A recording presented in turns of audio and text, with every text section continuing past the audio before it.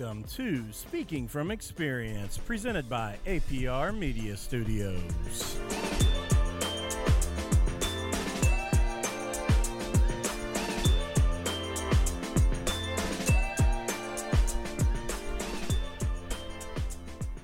All right, and welcome back to Speaking from Experience, and I am joined in studio with Sandra Edgel. Hello. And Sandra, man, I am so happy to have you on here. I have been lucky enough to see you at Roast War Championship 3 different times now. I have not been lucky enough to see you in your actual stand-up, but I have seen you in the roast, and I'm excited to get the chance to talk to you, so thanks so much for being on. Thanks for having me. So here's where I want to start with you is, how did you end up in comedy? Growing up, I always loved comedy. Like, I would watch George Carlin and Richard Pryor. Like, my parents had it, like, on, like, recorded off of, like, HBO. Yeah, so, and like, it's always on the VHS tape. tapes, yeah. So I would just watch that growing up. So I always loved comedy. And I always thought in the back of my head, like, I know I could do that. But, like, I just didn't see enough female comics that would have came from the same perspective that I had. So, like, I was like, oh, yeah, I could do comedy, but wait a second, my material is more like a guy's material and not like the female comics that I see. So I just brushed it off and, you know, and then as I got older, like, I was like, screw it, I'm just going to do it. So even when you talk about that, because your comedy is more like a guy's comedy, were there any kind of influences that you found that were female that it took you the time to kind of find those people? Well, it wasn't so much the time. It's just they came out when I was already, like, almost done with college. Like, Amy Schumer came out. There was Whitney Cummings. But I was one person that I saw. It was her last special. It was Joan Rivers, Don't Start With Me. And I had seen her, like, you know, do the red carpet and, you know, stuff like that. And I had seen her, like, on, like, late shows, but I had never, like, seen one of her stand-ups. And I clicked on it, and I was on Netflix, and I watched it, and it was from start to finish, just laugh out loud. I couldn't believe the stuff that was coming out of her mouth, and I was like, oh, well, if she can do it, I can do it. Because she's like totally two different people. Yes. Like, when you talk about, and I agree, her on the red carpet and then her, because I'm a huge Howard Stern fan, and she was always on the Stern show, and when she would come in, and I remember the first time I heard her on there, and I'm like, Joan Rivers, like, really, Howard? And she came in and just destroyed the whole room, and it was like she fit in perfectly with the jokes she would tell and the conversation she would have, and so yeah, what an influence to kind of have, you know, coming from Joan Rivers and seeing that. So then you decide you're going to do this. And what does it take for you to finally make that jump and say, all right, I'm going to go do an open mic? I looked online, and I decided to go to Chicago first. I just didn't want to have a bunch of people come see me, like a bringer show, and, like, me bomb. And I didn't know. You have to sign up so far, you know, in advance. And I was like, well, what if I can't write? What if I can't do it? Like, you know.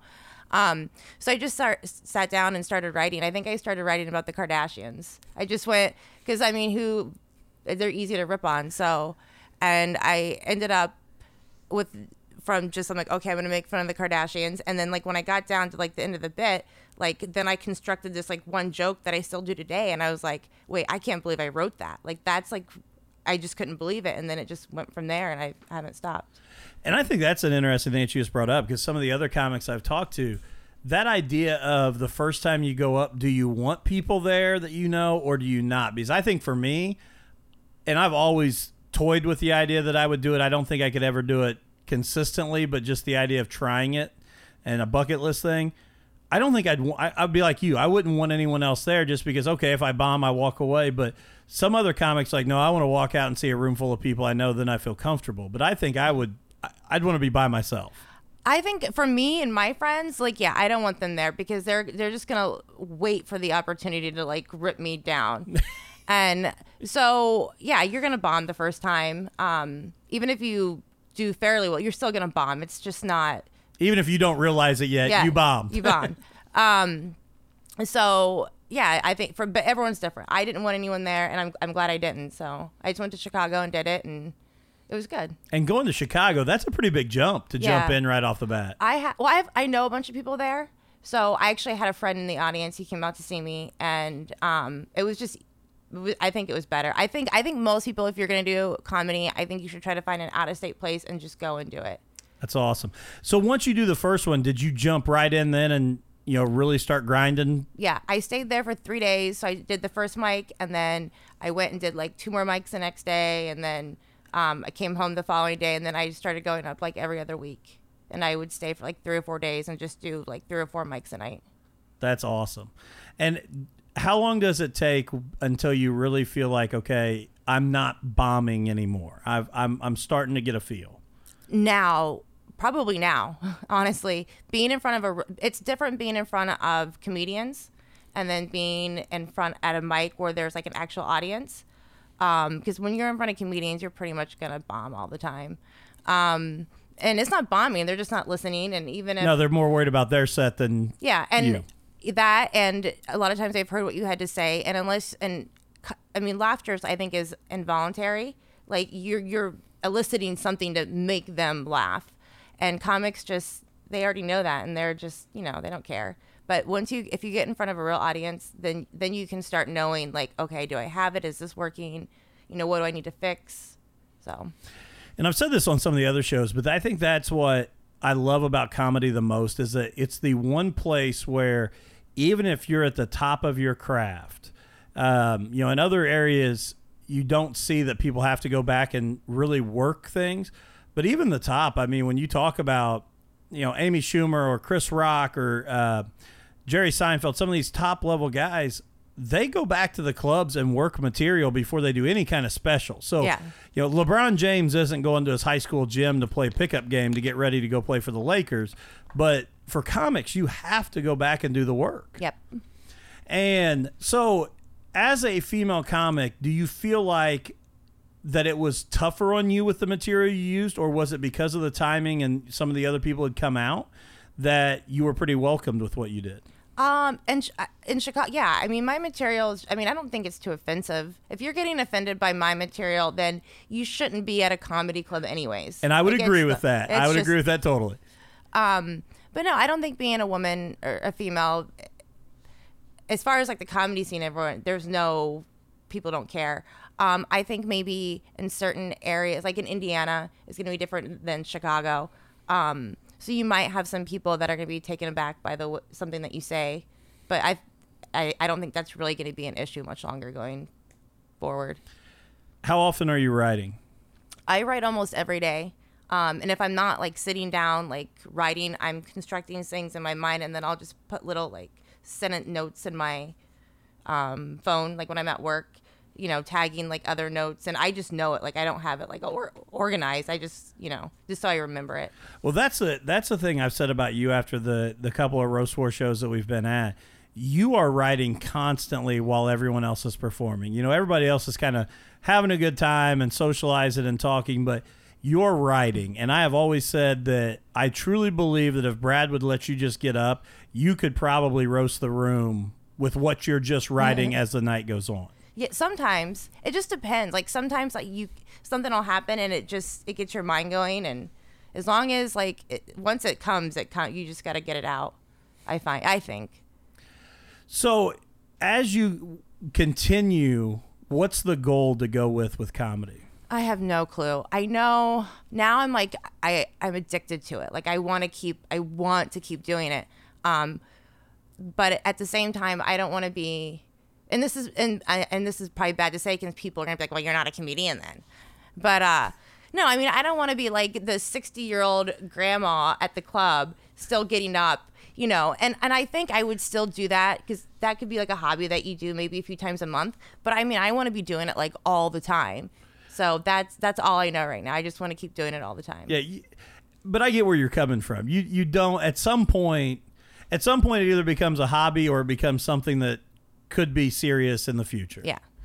So and then looking to when you're at these open mics, do you collaborate with a lot of the other comedians much, or is it kind of you're off to your own? I'm off to and I assume that's how other people are. I could be wrong, but I think that's how people are just kind of doing their own thing. I could be wrong. And what you talk about when you were young, you always thought you could do stand up, and it always intrigued you. What does your family think about that move now that you're doing it? They think it's stupid. Do they really? Yeah, yeah. I mean, it's just why now? What, you're wasting your time, I love that, because that's the same reaction I got when we started podcasting. Was like, why? Why? What? Do you make money doing this? No, not really. It's more expensive than so why do you do it? Like, why do you fish? I really? Why do you fish? I don't know. I mean, you never fed the family fishing, so I don't know. So it is funny how people, like, when you have kind of an outside of the box hobby or something you're chasing, that people do. They think it's just ridiculous. They do. So, when you look back on, and I'm going to ask you this, because you brought up George Carlin earlier. Who is the best comedian of all time? Of all time? Oh my God. I don't think there is one. Okay. It's such a perspective thing. But my favorites, I love George Carlin. Oh my God. I can sit down and just watch him from like when he started, like early, like he started in the 60s, I think, but more 70s, like 70s. That's when he hit his rise. Yeah. Yeah. And then I love Daniel Tosh. Michelle Wolf right now. She's hilarious. Joan Rivers, Tim Dillon. I think podcasting is so somebody I got like an ad, or I don't even know how I discovered him, but he came up and he was dressed like Meghan McCain off of The View, and he was making fun of her. So I clicked on it, and he's hilarious. So I follow him now. Tim Dillon. There's so many. I mean. Isn't Netflix like the greatest thing ever for stand-up comedy specials? I mean, like when you were talking earlier, I guess it's good and bad. I guess some of them aren't as great as the others, but that was like the whole deal. You had to find a friend that had HBO that had recorded, whether it was Chris Rock stand-up or George Carlin or whatever. Now, with Netflix, you get comedy specials constantly. And so I'm going to ask you, Dave Chappelle, thumbs up or thumbs down? 2 thumbs up. Okay. Because I've heard a lot of people that didn't like his last few specials, and I loved them. What? I thought they were amazing. I thought they were hilarious. And I know he's pushing a little bit more to make people think, but I thought Chappelle always pushed you to think. Obviously he's hilarious, but he also makes you kind of question some things as he goes through it. Well, that and comedy, I mean, if you can't create tension, you're not going to get the laughs that you want. And I mean, that's what comedy is. In every joke, there's some truth. Mm-hmm. You take a little bit of truth and you make it, you expound it and point it out. But in every joke, there is some truth to it. So what is your inspiration? Where do you go look for? I mean, when you're trying to write jokes and come up with bits? Now I don't have to. It just comes. Before, I would sit down and I'd be like, okay, I want to make fun of the Kardashians. Or I would take, current events, like when the whole Trump was putting people in cages. I sat down and actually wrote a great bit that was very nonpartisan. It was just funny because I branch off into, I like to take a topic that's going to make everyone go oh my God, here we go. And then I just take it in a completely different direction. And so I did that for a while, tons of stuff. And now it happens because I'm so busy, I think. So everything right now is just a pain. I mean, Christmas shopping, cleaning my house, taking care of my pets, taking care of everything. It's just, I don't want to do it because I want to be doing something else. So it's just easy to.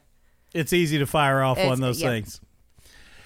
So, and then let's talk a little bit here, jump into the roast war, because it is coming up this Friday night. And Brad has asked Juice and myself to kind of be team captains in a way, and we got to draft. And I know we're not supposed to release the order, but you were one of my top picks. Thank you. Because of what I've seen up there. But you are taking on Sarah Huntington. Yes. What is this? How do you feel about this matchup? I don't know. I don't know. I wouldn't consider her. I never see her at the mics. I mean, I've seen her maybe a handful of times. So she's one of those, I don't know. It's a hobby, a complete hobby for her. So I don't know what she's gonna bring or which angle she's gonna take. So it'll be interesting. And this is no disrespect to her, because she was supposed to be on the show and that didn't work out. So it's no disrespect, but the last time I saw her there in the cage, and I said it on the show, she looked like she walked in and just ended up there. Like she didn't look like she was even like, but she was funny. Don't get me wrong, but it was like she just ended up in the cage, and all of a sudden I'm going to do this. So I am very excited to see both of you because I think it will be a very, very good competition. She's funny. It'll be good. It'll be good. Yeah, she's got great wit and she's got great quick comebacks. I think it will be very interesting seeing both of you go against another woman. Mm-hmm. Because I think I'm not going to say easy, but a lot of times the guys you've went against have left a lot of things open for you to come right back at them with. And I think it'll be interesting seeing two women. Yeah, it'll be fun. I'm excited. How different is the roast war than just going to do your stand-up? Oh, it's way different. It's way different. I think because it's a competition and you don't know how hard the other person's going to go. And there's so many different ways. When you watch roast battles or roasters, there's so many different angles you can take. And you want to go hard, but you don't want to like offend the audience and you don't want to offend the person you're going to too much. So it's that like balance. Do you feel like there's anything where someone could offend you? No. Because no. I don't think so. I mean, if I was guessing, seeing you there, I would say that the same thing. But I was curious if you felt like, well, and not that I'm asking you to throw that out here, but if there was some topic where they really could get at you. But no, you seem unfazed by most anything. Yeah, I'm pretty. I just block everything out at this point. Just let it go. I just let it go. So, as you continue to do open mics, where do you think the next step is if this becomes more serious? I'm going to start doing a podcast. I'm going to do two things. I'm going to do a podcast, and then I'm also going to do a thing where it's like a podcast, but I'm just going to do like 2 to 4 minute clips, maybe more like 2 to 3 really, and where I just like rip on something or I make fun of something, and then I'm going to post that, and then the podcast, and we'll see where it goes. I mean, if people don't like or watch, or then I know, then it's like, oh, okay, maybe I need to reevaluate this. See, and I think I think one of the coolest things that you could do with this, and I will throw this idea to you, and I actually, the first roast war my wife and I went to, we talked about this on the way home after watching you. I think that there are a lot of men out there who are on the internet who think they're really funny, who think that they could get up and do stand-up really easily or get in the cage with you. I think you need to offer like a call-in and or something to where they go back and forth, and because I think it would be absolutely hilarious watching you just destroy guys that think they could be on your level. I really do. Yeah, that you maybe, but then I don't know. You can't piss guys off. You can't. If that is the cardinal rule, you just can't piss them off, because if you do, you look mean. It's just, you can't piss the guys off. So you feel like it's a strange balance. So you feel like if you go after the guys, it makes you look like you're at a whole nother level of mean. And it depends. If you go, it has to be very surface. You can't get, and I'm more hard hitting. Like I was in Pittsburgh and was doing a roast battle, and the judges hated me. I mean, they were just like, you're horrible, you're mean, you're evil. And I was just like, wow, like, this is strange. I've never. So, I mean, yeah, I went too hard. So I guess you can piss people off. That's pretty funny, because I wouldn't have thought that would be like that. Yeah. So basically you're saying as men, we're way too sensitive. I think you can be, but I mean, I just think, I don't know. I just stay away from pissing the guys off. All right. Well, you could, I mean, like I said, I think it would be hilarious to hear you roast me, because I don't take much offense to anything. Well, you're ginger kind of, so that's easy. Like, you have something to go on, you know. You take like the obvious, right? That's what roasting is. You take like the obvious and then you go. And sometimes the obvious thing about people is taboo. So absolutely. when you try to take that and make it funny, some people don't get the concept of what you're doing. Yeah, and the best part is, obviously I'm bald, but when I had hair, I had blonde hair. My beard has always been ginger, but I had blonde hair and it never was red in any way, shape, or form. So, but now I have a son that has full red hair. So everybody always assumes that I had really red hair, but I did not. But it's not taboo for me at all. But yes, if I was going to come after me, that would be one of the first things I'd go after. Yeah. So is that where you start right off the bat, is just looking at your opponent and trying to see? Sometimes, but then like with like Sarah, I mean, she's a pretty girl, so now I have to get creative with it. Like I have to take like her appearance and the blonde hair and all that stuff, and then I got to get creative with it and flip it around and make it a little bit like kind of like what you said, even with the Trump jokes. You know, you've got to get it to where people think you're going down one road with her, but it's really something totally different. Yeah. And you know, who are some of the local comics? I know you said that you don't, collaborate a lot with them, but who are some people that you've seen that locally that you've been impressed with what they do? Here recently, Joe Bates is really funny. Trying to go through and think of. I'm so horrible with names. There's a lot of people that I see and I don't. I'm so bad at names. Like when I'm at I just block everything out. Like I just I have to. Joe Bates, I've seen recently, is really funny. I'm just gonna skip that question. I'm not even gonna get into. No, you're fine. That's okay. I don't want you to offend somebody, and they're like, "Well, she watched me and said I was good, and then now she didn't even say my name." He had a really good CPAP bit, and I thought that was really funny. Oh, what's his name? I don't know. Somebody made a really good joke. At Liberty Street. I can't remember his name though, and it was really funny. It made me like literally laugh out loud at the end, so it was good. See, I think that's really interesting, just the psychology of it right there. You don't remember names, but you remember the jokes that they hit. Mm-hmm. That's awesome. And so going back to the podcast and what you're looking to start, what will be the kind of format of the podcast? I know you said kind of two different things. Well, for the podcast, I'm just going to bring people on and we'll have like a topic or several topics that I'll just keep track of and move through. And then I'll put some jokes and tags in there. And then, of course, let whoever else is on there do it. And that's going to be just the podcast. I wish I could be like up moving around. I wish I could make it almost like, a monologue thing. So like I do my monologue and then we go talk to the guest. I guess that's still an option, but that seems like a lot of technical work that I don't have the skills to do. But it would be more like a late night show with a true stand up piece to it before you go down. That's what I would love to do. But all the technical stuff, anyways. So there's that, and then but I know I'm going to do another thing separately. So it's going to be in the same room that I do my podcast. And so like especially with the elections coming up and all this stuff that's going to be, so then I can take like a headline and then just go and make fun of it. And isn't politics right now it's so boring right now? Is it boring to me right now? Oh, I could care less about the impeachment trial. It's just the dumbest thing I've ever seen.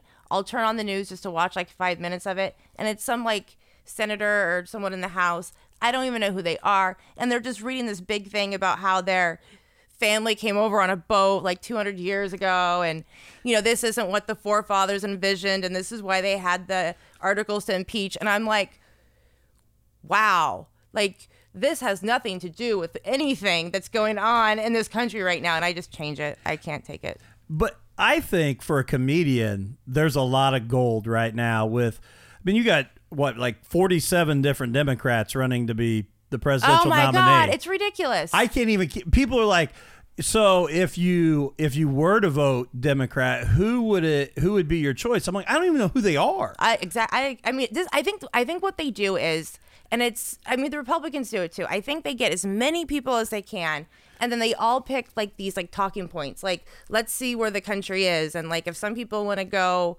I want to anything like free healthcare or environment or climate change, and then like whatever these topics are that gets the most people behind it, then they know, okay, this is important to the Democrats or to the Republicans, and I'm just over it. And I've been around. I don't even know what number election this is since I've been born, and it's all the same. Well, and to me, it's like it really feels like American Idol to me, as silly as it is, because it's like we roll out all these people. Some of them are so awful in the beginning. It's like the initial shows of American Idol where they can't sing and they disappear.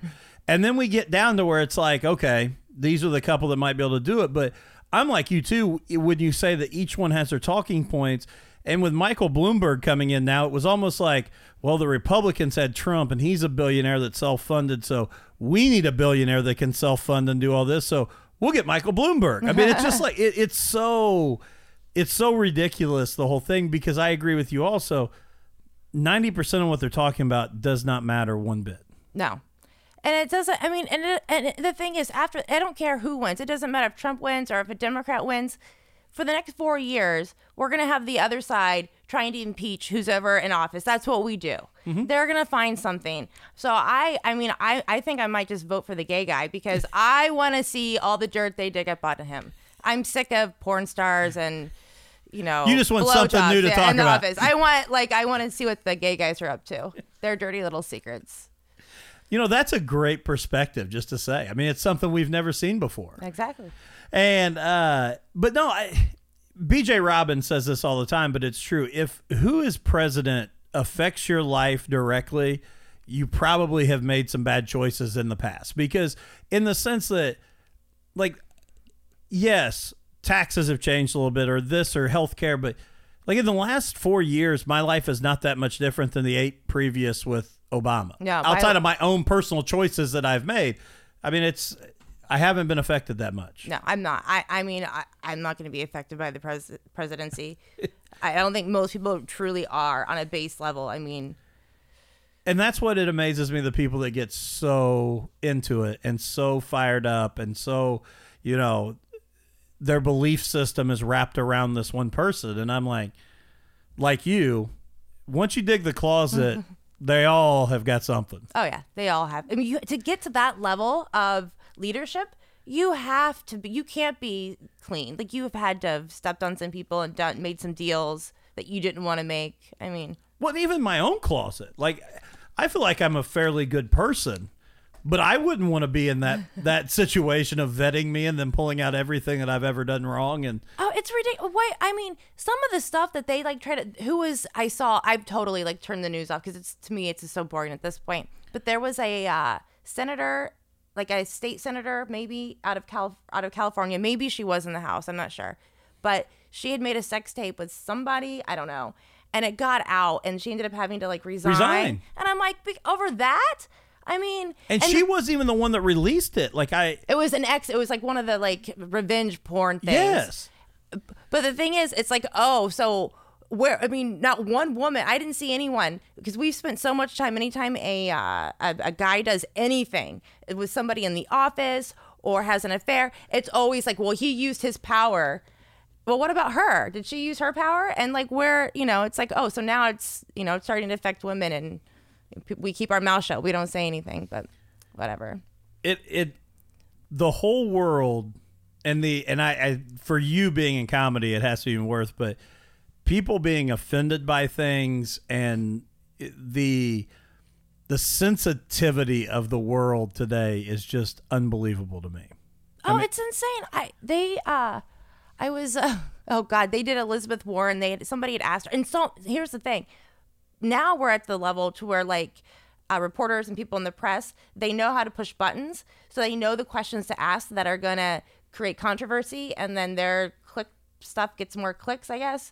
So somebody had asked Elizabeth Warren if she supported trans people getting free sex changes in prison. And she said yes. She answered yes.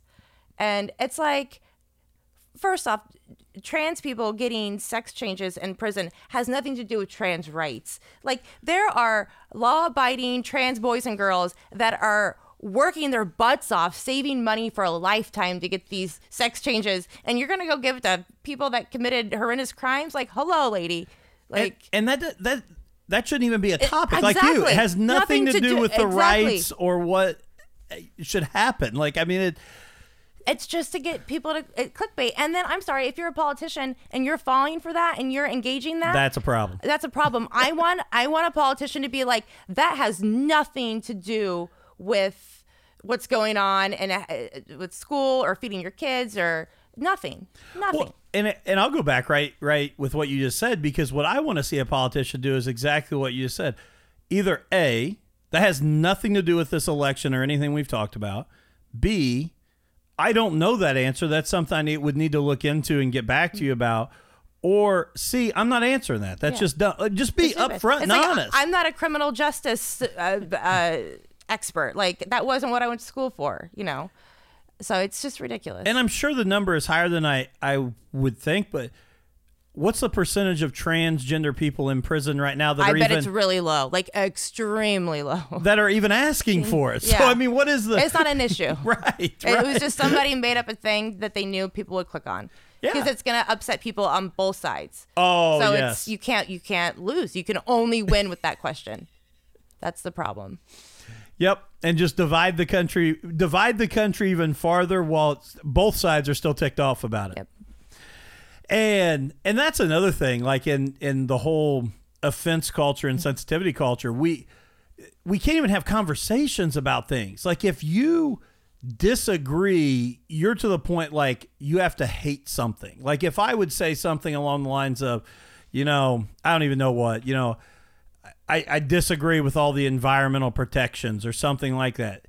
It has to be like, instead of just, well, I think for businesses or the economy, maybe this would be a better route to go. I can't be that way and still say, well, I still want to protect as much as we can. I have to be the guy that I want to burn every tree down. I want to get rid of all animals. Like, you have to be an extremist now today to have any perspective. Yeah, that, and to get you have to pick a side. You can't just take yourself out or try to have an intelligent conversation or just, point out a flaw. Be like, yeah, I agree with you, but you're missing this point.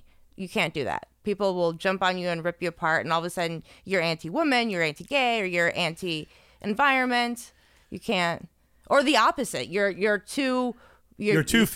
snowflake. You're a raging feminist. You're whatever.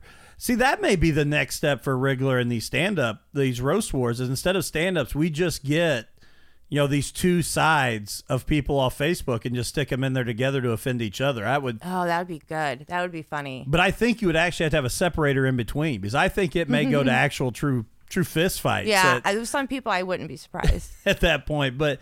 And that's why I think it's so much fun to hang out with comedians, in the sense that it's the one place where that outrage culture doesn't exist still. I mean, you guys can actually tell a joke and see humor in it. And even if someone tells a joke that totally is maybe not your political views or whatever, you can still see the humor in, hey, that was a good one. That was a good joke. Yep. And again, there's still some truth in everything. I mean, you should be able to, if you can't laugh at yourself, or if you can't see the humor behind something, or see like the mechanics of a joke and be like, oh, that was really clever, that was actually funny, I mean, then what are you doing? And doesn't it amaze you, the people who do go to comedy clubs, though, like, to be offended? Like, I feel like some of the shows that I've gone to, and I know who we're going to see, and I'm like, okay, they're going to hit these things. But there's always seems to me like there's that one person that's like, I can't believe they just said that. Like, they came just to get up and storm out and be like, they were offended. I'm like, why did you come? I don't know what people are. I don't know how you could get offended at a comedy show, unless I don't get it. And I just can't. I've never seen anyone stand up. I've never seen material. I've never seen anything that's been like, wow, that is so offensive that I would say something or get up and walk out. Or I don't see, like, and a lot of times people will be like, well, this person made a rape joke, and then like I'll go back and watch it and I'll be like, that wasn't a rape joke. Like, they reference the word like this. I think we have these triggers in our head that we, for some odd reason, through Facebook and all the social media stuff, that we've been conditioned to, like, when we hear or see, it's just to like attack mode. And even sometimes when they say that, like, they made a rape joke, when, like you said, when you go back and see the context that it was put in, but a lot of times if they show the video, it's like the one-liner that included that word. But when you listen to the 5 minutes that they ran before, it had nothing to do with rape. Yeah. I mean, it wasn't that, they weren't promoting it. They weren't doing anything like that. So I agree with you. And I think there are those hot button words that we just jump all over no matter what. And I think too, a lot of people, because we're so like even as the country as a whole, we're pretty much segregated. Like certain areas tend to have certain views or certain like interests, and that make that, I don't know, help them develop their political views or whatever. I don't know. But so everyone's on social media and the algorithms. So like you do racing and other stuff. So like that's your social media algorithm. You get to see all that stuff. Yeah, right now with what I've been doing with Roast War, like you said earlier, my entire algorithm is racing and comedy. Yeah. So that's all you see. And so if you that's just a code, like, being a Republican or a Democrat, would be, or if you were pro-gay or anti-gay, or if you wanted to be in the Nazi party, if that's all you did, then that's what you're going to see on social media. So I think you get this like false belief that there's so many other people just like you, when in fact it's not that large of an audience, but that's just all you see. So it just reinforces and makes your beliefs even stronger.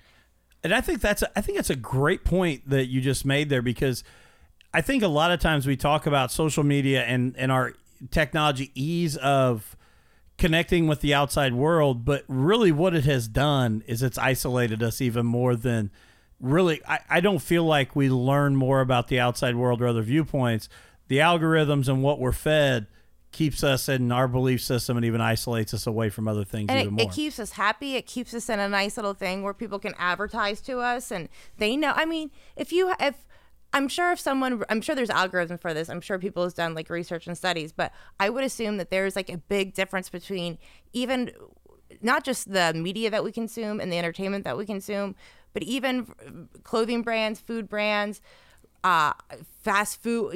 I bet there's a huge difference between like what Republicans want to go do on the weekends with their kids versus Democrats. I'm sure there's some crossover, but I bet they have us down to a T of like how to advertise, how to sell to us, even from podcasting and like comedy people or whatever your demographic is. They got you right there where they want you. Well, we were talking just before here and I'm by no means a multi-million-dollar company or even close to it, but even the advertising stuff I was showing you on Facebook earlier, where I could drill down into age ranges and locations and what they're interested in.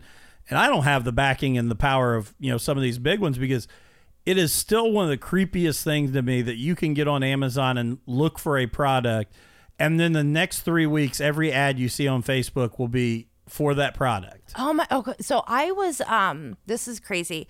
I was at a mic on Thursday, and we were talking about some stuff, and we were talking about like Native American, South America, like that.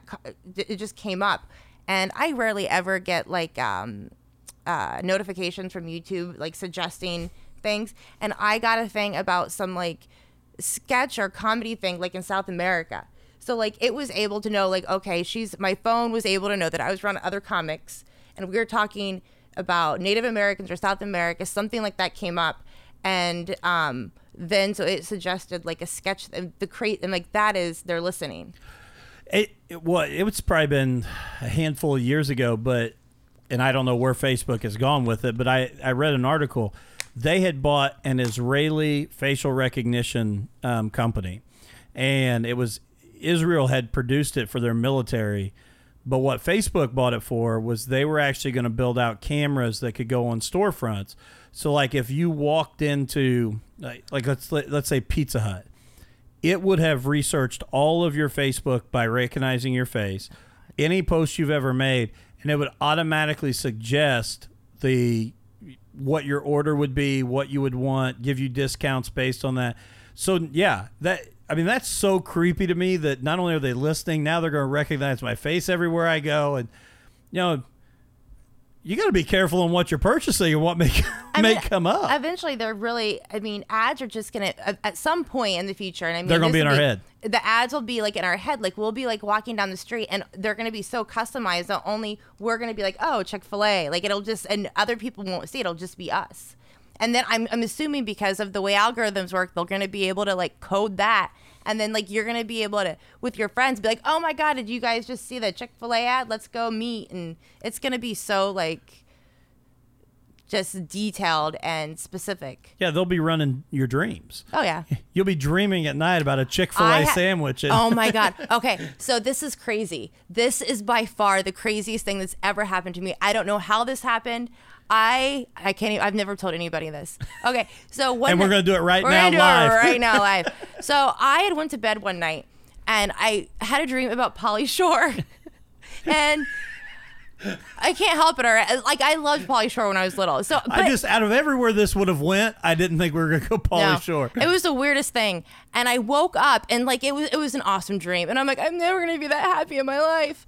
No, so I go and I get online because I had to like do something before I left for work. And then all of a sudden I got a notification. They're like, Pauly Shore's random rants. And I was like, that is so weird. And I clicked on it, and yeah. So now it's a great podcast. So they are in our dreams already. I just don't know where that stops. I mean, that's the whole thing too. And just to connect all of this, and I really don't. This may be an episode I actually do go back and listen to, just because I don't really know how we even got to this point in our conversation. But to connect it back to the government, if you think the president's really controlling things, you're crazy. I mean, the information and the money in these corporations and what they can track us on, we are well beyond worrying about the government, because Facebook is controlling a lot more than what the government is. Oh, it is. I mean, and not even so much in a sense. It just happened that way. It's just the way that it worked out. It wasn't like there was some plan. It just happened. Well, and that's what I saw the other day, the new Amazon Alexa stuff that, you know, and I love my Alexa. I have one here. It listens to me. But like now they have one that's a ring that you wear that you can actually ask Alexa questions. They have eyeglasses that you wear that you can ask Alexa questions. Like, why do I need it that much? Like, that's the whole thing. Like, at what point can I just get away from technology? And I'm a techie guy. I like new things. I like technology, but at some point, I don't want Alexa with me at all stops of the day.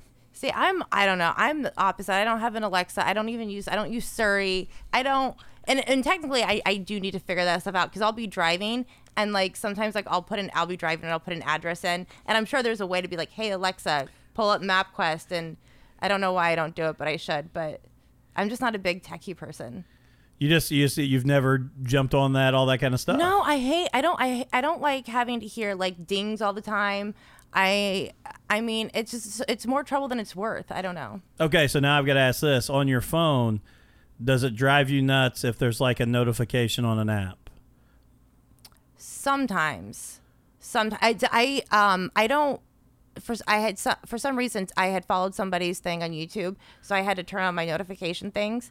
And then I had like 300 notifications. So I went through and I was like, nope, goodbye. Yeah, that drives me nuts. And like my emails on my phone, and like if it gets to like, and I get a ton of emails with work and everything I do, but if it gets like 25, I have to go get it cleared off. My wife's phone, she's got like 1,400 emails on there, and it's got this huge, and I'm like, how do you open your phone and see that? And it's dumb. I don't know why it bothers me, but it bothers me. Because it's something that you know that you have to deal with. At some point, you have to, because there could be like something important amidst all the like junk emails that you get. And I think that's exactly right, because if it was just one, it wouldn't bother me if I knew the one was important, because I could get to it. But I'm going to have to go through 125 emails to find the two that I really need to actually address something with. And then you have to unsubscribe, and it's such a pain. I'm so sick of that. And they make it like, it's like a cat and mouse game. It's like a scavenger hunt. Like, where's the unsubscribe? And then sometimes you have to go through questionnaires. It's like, I don't want to answer why. I just don't want your emails. Exactly. When you're trying to cancel or leave something, like, well, could you tell us how we could do it better? Could you do this? What if we give you a month free? No, I just want to be gone. Yeah. I don't want to be here anymore. I just wanted to read that one article. Leave me alone. Yes. I don't want to subscribe. I don't want anything else. I want to be done. And yeah, okay, so it's similar to the robocalls. How many of the robocalls are you getting? I get a lot right now. And there for a while I didn't get any. And now I'm starting to get a lot, like about vacation specialists. Oh yeah. something about a new bank. I mean, just weird, random stuff that I don't even know why I'm getting calls for. Do you get the Chinese one where they speak all in Chinese? No, I have not got that one. Oh my gosh, I've gotten it like 3 times in the last couple of weeks, and it's like the whole recording is in Chinese. Like I have no clue. Like how did the algorithm end up getting the robocall to me? Because I have no clue what you're even talking about. I don't know. That's funny. Unless they're trying to get me to say something that they can record or something like that. But I have no clue. So in the podcast, and I know we had talked too, you'd like to get into doing some kind of sketch stuff at some point as well. Have you done any acting, anything like that in the past? No. I have some bits that I know would make great sketches, just like the commentary, and I didn't write it out that way thinking that, but like it's going back in hindsight and be like that would be like a really good sketch. At least I think. I could be wrong. I don't know anything about sketches or sketch writing. I just, like when I'm performing it, I have to like kind of pretend that I'm talking to somebody or someone's talking to me, and I'm like that would be like a really good sketch. Are you a big Saturday Night Live fan?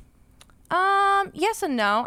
Growing up I was, and then as I've gotten older, like I mean it's TV, so like it's like you push the envelope a little bit more, but they can't. You have to, But no, SNL is a great show. Well, and I'm the same exact way, and I love talking to people about it because the old stuff I thought was like gold, and even when you talk about sketch writing, the thing that I am disappointed in them now. They have just become kind of recycling the news or the politics. And there isn't, what I said the other day to somebody was so many movies came out of great Saturday Night Live sketches, whether it's Blues Brothers or Wayne's World or, whatever, Night at the Roxbury, whatever it may be. I don't see a sketch on there now that I think, oh yeah, they could take that and turn that into a great movie. Oh yeah, that's a good point. Yeah, no, I haven't watched in a while. I'll watch like bits and pieces. I'm a YouTube. If I see something I think's funny, I'll watch it on YouTube. But I think looking back on like when I growing up watching it, the sketches were more relatable. And now I'm sure if I really sat down and watched it, I'd be like, yeah, that's kind of relatable, but just not to where I'm at right now. But no, yeah, I couldn't see a movie or a show coming out of the stuff that they're doing now. Yeah, that's a good point. And I think there's some really funny people in there, not knocking them, but I don't know there's the iconic, like when you go back and talk about Chris Rock and, Chris Farley when he was on there and the guys, Adam Sandler, the guys that have kind of come out of that whole deal. Now, Sandler has kind of sold out and just makes really bad movies now, but at one point I love Adam Sandler. Love Adam Sandler. But yeah, no, some of his stuff now. But even they did Grown Ups, wasn't Chris Rock was in that one? Yep. Yeah, that one wasn't very good. And well, he's just kind of become. And I listened to a great interview with him at one point, and he talked about all of his Netflix stuff. Is paid for totally by sponsorship placement. Oh wow! And so he makes Call all of me, those Adam. movies for free. It is. But then when I go back and watch them, they're still not any better of a movie. But his business sense is unbelievable because you start noticing, like you talked about, them being in our heads. The Pizza Hut box is turned just right, and they're always drinking Pepsi, or they're always doing. Yeah. No, I love constantly. Okay. Oh my. Okay. What is Mr. Deeds? Oh yes. That I was like, well, and I love Rob Schneider. Like I've had the biggest crush on Rob Schneider, so he's in all the Adam Sandler movies. So I'm hooked. But I was watching Mr. Deeds, and yeah, the Coke and all that stuff was like, and I was like, oh, I bet they get paid for that. Absolutely. Yeah. You underestimated my sneakiness. Yeah. Mr. Deeds. That's a great show or a great movie. I haven't watched it in forever, but it is one of the best. I also saw the other day. What was the one where he's the dad? Big Daddy.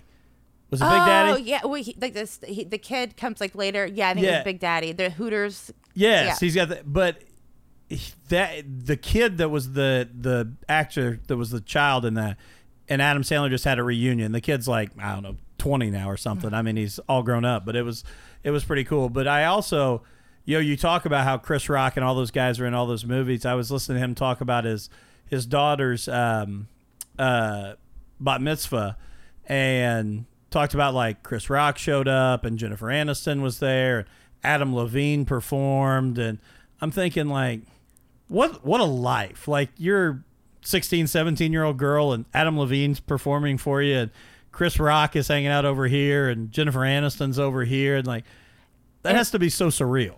It's so surreal, but at the same time, I think, I mean, it's just their life. I mean, and it's some, like, they had 16 and or not 16 and pregnant, 16, my Sweet 16. Oh yeah, they had that on MTV. I remember watching that. Just all kinds of stuff like that. Wasn't that like the most ridiculous thing though? It was ridiculous, but I don't know if it's related. Like, it's just so like relative to, like, you know, it's like a culture thing. You know, I think it's just relative to like that. Once you reach a certain economic plateau or platform, you know what I mean? Like, that's just the norm. Well, and Adam Sandler said, he said, I have no clue what we spent on it. He said, my wife kept me out of all those decisions, but I have no idea what we spent on it. But he said it was not cheap. But, and you're right. I wouldn't want Adam Levine though. That's I would have pushed for something way different. Not Adam Levine. Okay, then who? I don't know. I would have want. Oh God, if I could have any performer, I would have went like electronic. I would have gotten like a Deadmau5 or Daft Punk. I would have pushed for Daft Punk. All right, that's cool. I don't know. I don't know who I would have.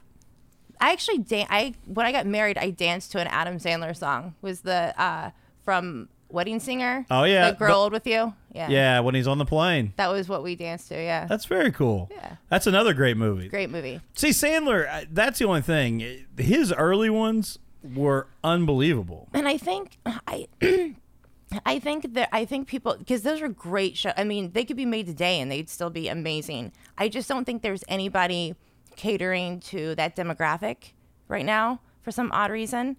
Yeah, and I don't know why, because I think that's the bigger population, the people that are really into those type of movies, and you're not seeing that anymore. No, Billy Madison, you know, going back, what other, some Happy Gilmore. I mean, he had some iconic, great movies that he came out with. So now I don't know what the one, I just listened to his interview on Howard Stern this week, and he's got a new one that's like a drama, and he's actually doing a dramatic role. And but I haven't even seen what it is. I think it's with on Jennifer Aniston, isn't it? I think so. Yeah, I think it'll be good. I bet it'll be good. I haven't watched any of the previews yet or not, but no, I'm a huge, and I will say that talking about kind of comedy influences, not that he or being a comedy fan, is I don't do comedy, but his early albums of his comedy were some of the, I think, funniest things for me, because I had grown up with my parents who were big Carlin fans and Richard Pryor, and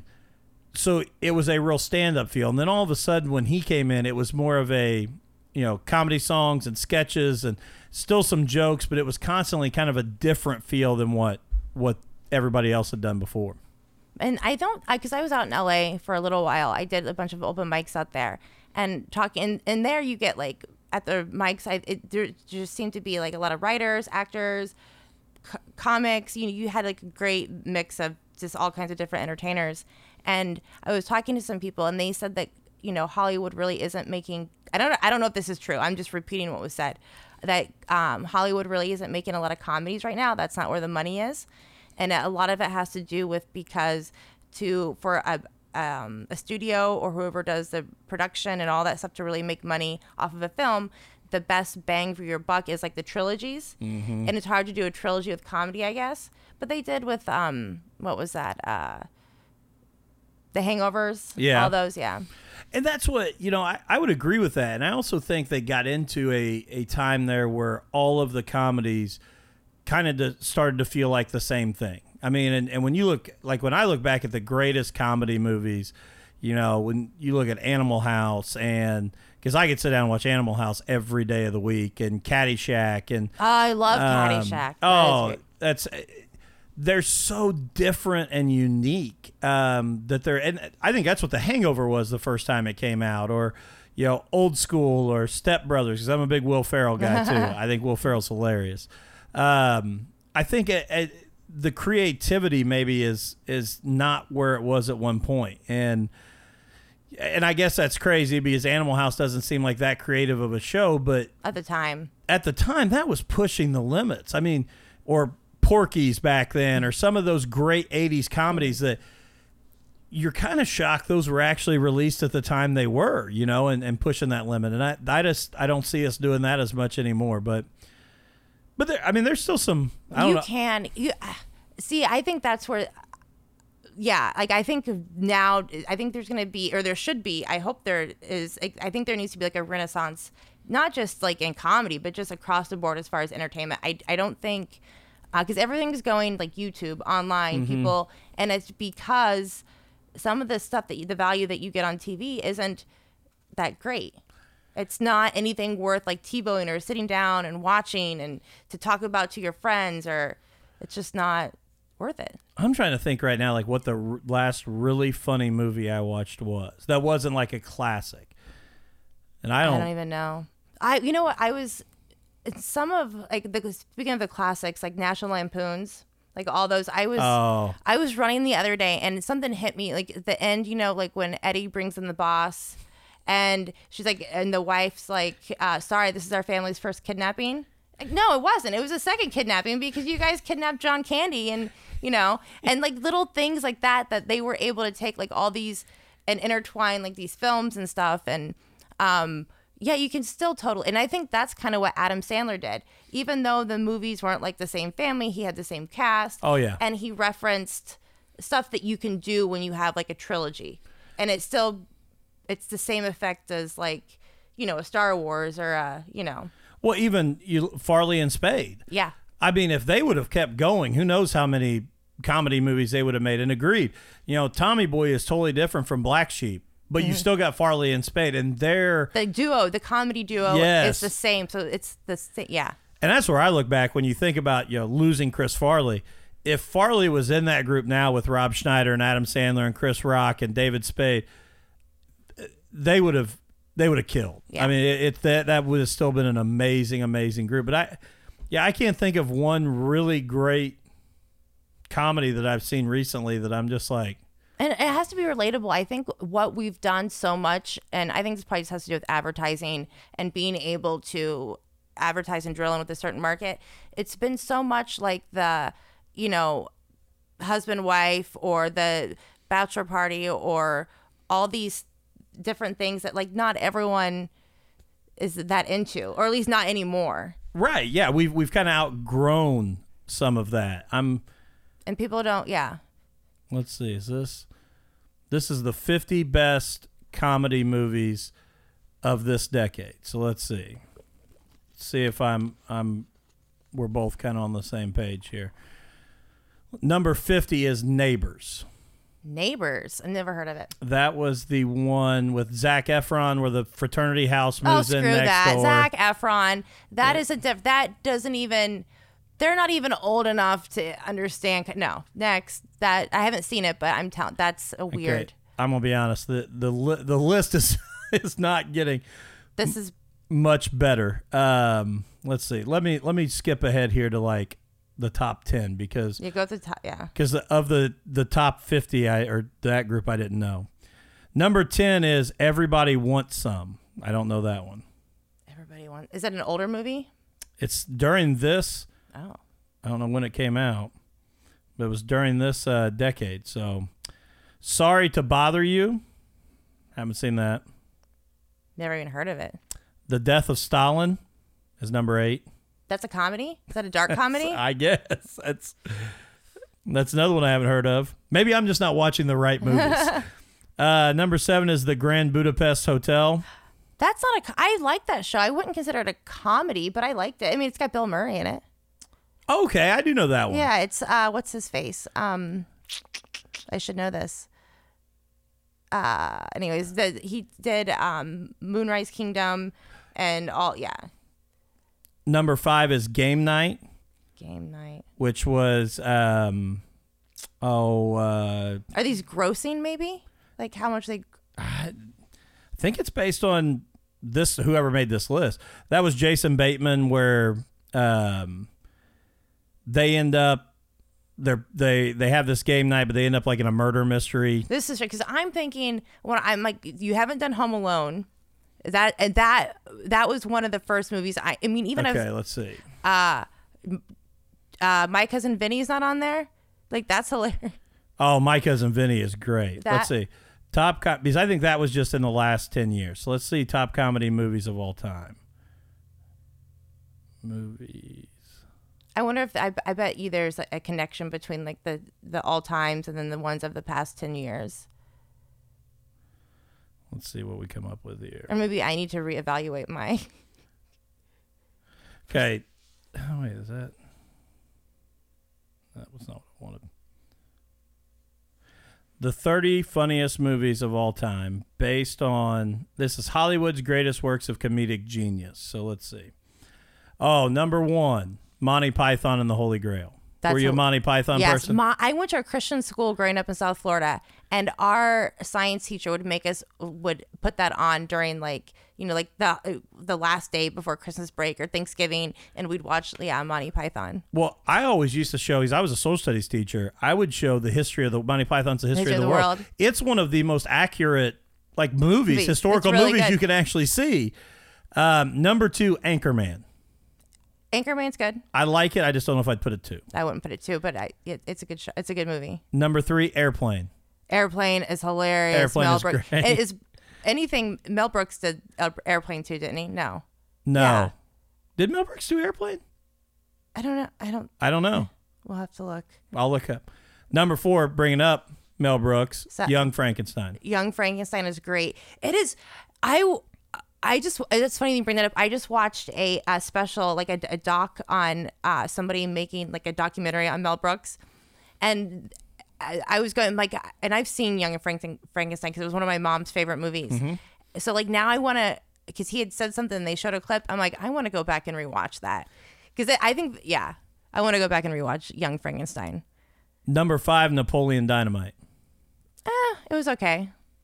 Number 6, This is Spinal Tap. And that came out when I was young too, and I'm still saying, it's okay. Spinal Tap's hilarious. Yeah, I love This is Spinal Tap. This Blazing Saddles is great. Is that even on the list? It's not on here yet, and I'm shocked. But that may be outrage culture because I just would love to see a Mel Brooks produce that today. I think we need some. Something that shocking. Yes. Yes. Number 7, Borat. Which I loved Borat because it was so different than anything that had been done, and people actually believed he was there to do interviews.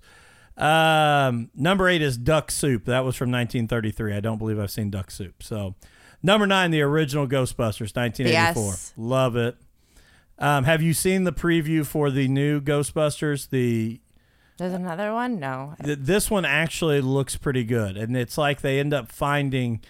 It's connected to the 84 film, so it looks a lot better. Is Bill Murray in it? I think Bill Murray is a cameo in it. Number 10, The 40-Year-Old Virgin. That was good. Yep. Number 11, Raising Arizona. That is one of my favorite movies. Great one. Number 12, one of my favorites, Office Space. Office Space is great. Office Space, one of my favorites. Number 13, Austin Powers. That's good. Number 14, Bridesmaids. I haven't seen it. I've seen bits and pieces of it. 15, The Jerk. Steve Martin, I love The Jerk. That's a great one. 16 is Wet Hot American Summer.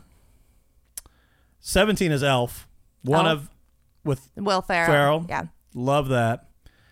Let's see. Number 19 is Animal House. I'm with you. I can't believe that Blazing Saddles hasn't been on here yet. I remember that Animal House came out before I was born. What year was it? It was like 81 or 80.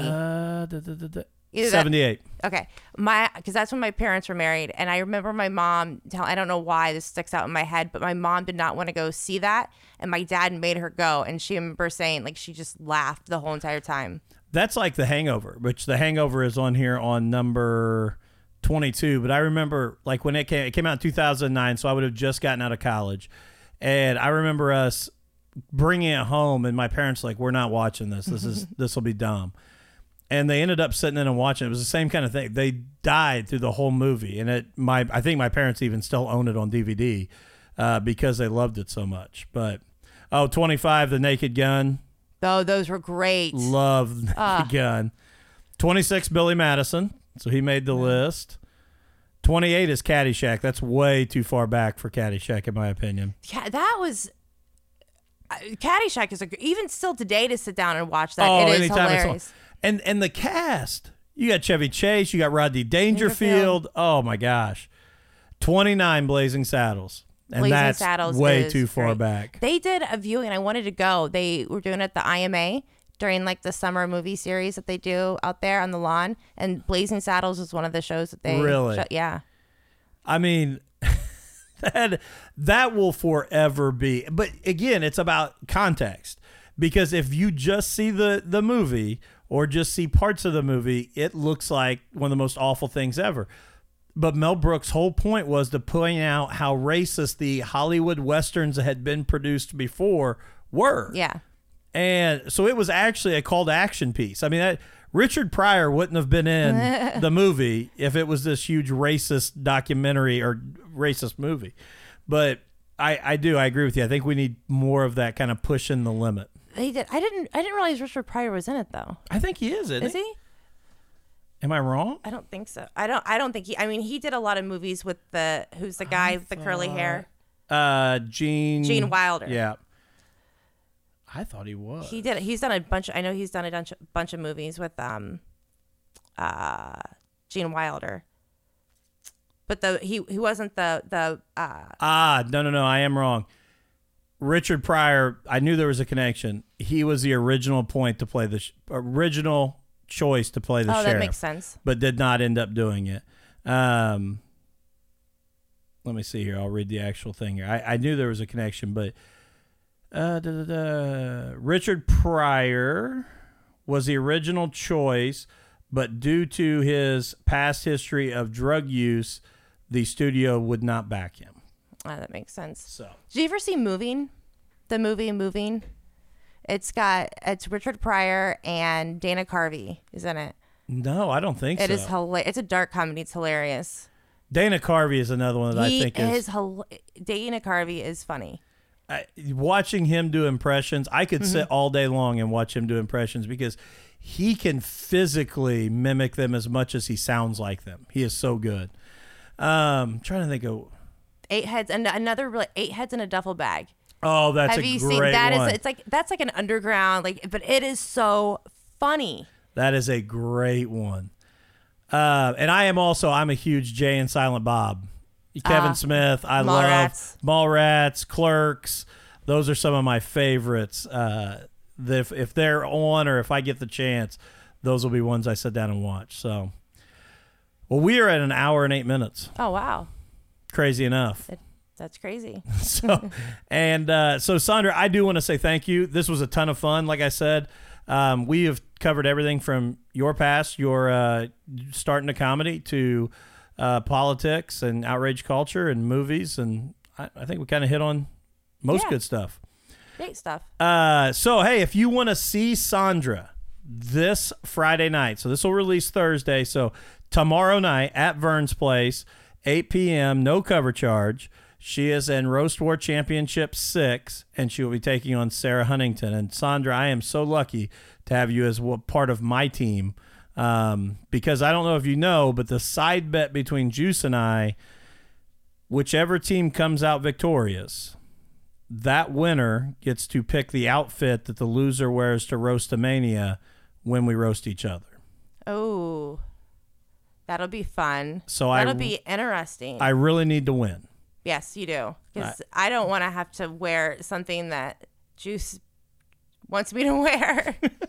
No, you don't have to. Only me. Oh, only you. Okay. Oh, yeah. Okay. Only me. I thought you said I was like, whoa, wait a second. I would not let Juice pick out anything for any females. See, I'm logical. So then I start thinking, I'm horrible. Like, I don't trust anyone. I'm like, oh, those bastards. No, I would never let Juice pick out anything for any females. I'm terrified of what he'll pick out for me. So no, just me. You are safe, but I need your best effort so we can all go pick out something for Juice to make him look ridiculous. That sounds like a great plan. So, Sandra, thank you. Do you want to give out your social media or where people can see you? Sure. I'll be at Vern's this Friday. Tomorrow, you can find me on all social media, Sandra Edgel. Sandra Edgel on Facebook and Twitter, and I think you can search me Sandra Edgel on Instagram, but my on Instagram it's Edgel S. And it's, should I spell my name? No, I know my parents screwed me with that. It's not like a simple name like Jack Black or Sarah Huntington. No, they got to be difficult. If that's a great thing to wrap up here. If you became famous, you know, you end up hitting it, would you change your name? If I had to because of social media, yeah. I would. I'd change my name, cut my hair, whatever I would. Anything you need. Anything you need. Because that's my mother's name is Shoshana. And I've always laughed because she's never gone by that. She goes by Sherry, but she has no middle name because Shoshana. And I remember being in elementary school when they're like, start learning how to write your parents' names. And I'm like, no, Shoshana, no, it's not happening. I had an Aunt Sherry, but she went by Sherry. My grandma was Sandra, but she went by Sally. Really? Yeah. That's an interesting kind of. Not her dad. My grandpa. I never met him. They all died before I was born. But he called her Sally for some odd reason. All right. So, hey, I mean it. Get out and see Sandra. She is extremely, extremely funny. I have enjoyed sitting here and talking with you. And go and support local comedy. Yes. I'm telling you, it's one thing when the big names come through, but there is so much great comedy that's going on. Local comedy is just as good. Just as good. Absolutely. And we've talked a lot today about being relatable.